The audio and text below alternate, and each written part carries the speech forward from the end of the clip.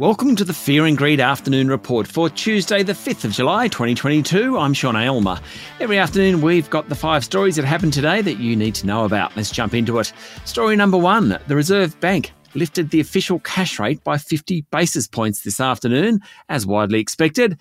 It immediately sent the dollar lower and the ASX higher. By the close, the S&P ASX 200 finished up 0.4% to 6,640 points. The major banks were mixed, while Macquarie Group was up more than 1%, Woodside Energy jumped 4%, while CSL was 1.3% higher. Some of the tech stocks did really well. WiseTech Global rose 5.4%, REA was up 4.2%, and Xero jumped 2.3%. The price of iron ore fell below $110 a tonne over the past 24 hours. Fears of further new lockdowns in China as a result of rising cases of COVID-19 in some areas triggered the drop. It didn't have too much impact on the local miners though. BHP finished up 0.6%, while Fortescue rose almost 2%. One of my favourite stocks, Bubs Australia, was in a trading halt today as it looked to raise $63 million in equity. The company share price is up more than 40% over the past couple of months after it won contracts to supply infant formula to the US. That's the sort of time when you want to raise money. Gold Digger Regis Resources was the best performer of the top 200 today, up 10% after announcing record gold production during the June quarter. That's a good thing for shareholders given gold prices remain very high on an historical basis. The worst performer today was shopping mall owner Unibail Rodamco Westfield. It dropped nearly 4%. Story number 2. Prime Minister Anthony Albanese arrived back in Australia this morning from a successful trip to Europe, including a visit to Ukrainian President Volodymyr Zelensky. He said the struggle of the Ukrainian people against Russia's brutal invasion was inspirational.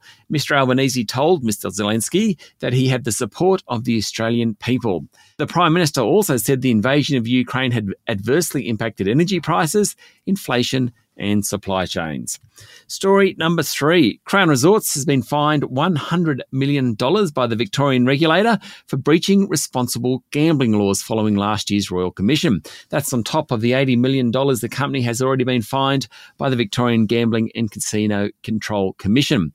A nice present for new owners Blackstone. There could be more substantial fines in coming months as regulators warned that they're considering further disciplinary proceedings.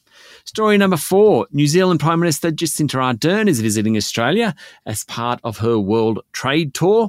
Over the past couple of weeks, she signed trade deals with the European Union and United Kingdom, and she hopes to leverage the Albanese government's renewed commitment on climate change action to secure more trade between Australia and New Zealand.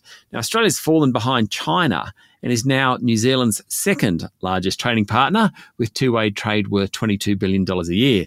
Ms. Ardern met with Victorian Premier Daniel Andrews today and will meet New South Wales Premier Dominic Perrottet and Prime Minister Anthony Albanese over the next few days, as well as give a speech at the Lowy Institute. She's also met with several of the newly elected federal independents. And story number 5 today, at least 6 people died this morning and 24 were wounded in a shooting at a July 4th parade in the Chicago suburb of Highland Park. Police have taken into custody a 22-year-old man and said he is a person of interest. The gunman probably fired on the festivities from a rooftop using a high-powered rifle. Now, that rifle was recovered from the scene. This morning's mass shooting follows an assault on an elementary school in Texas in May that killed 21 people and the gunning down of patrons in a supermarket in Buffalo. That's it for the afternoon report for Tuesday, the 5th of July, 2022. Michael Thompson and I will be back tomorrow morning for the Wednesday edition of Fear and Greed. I'm Sean Aylmer. Enjoy your evening.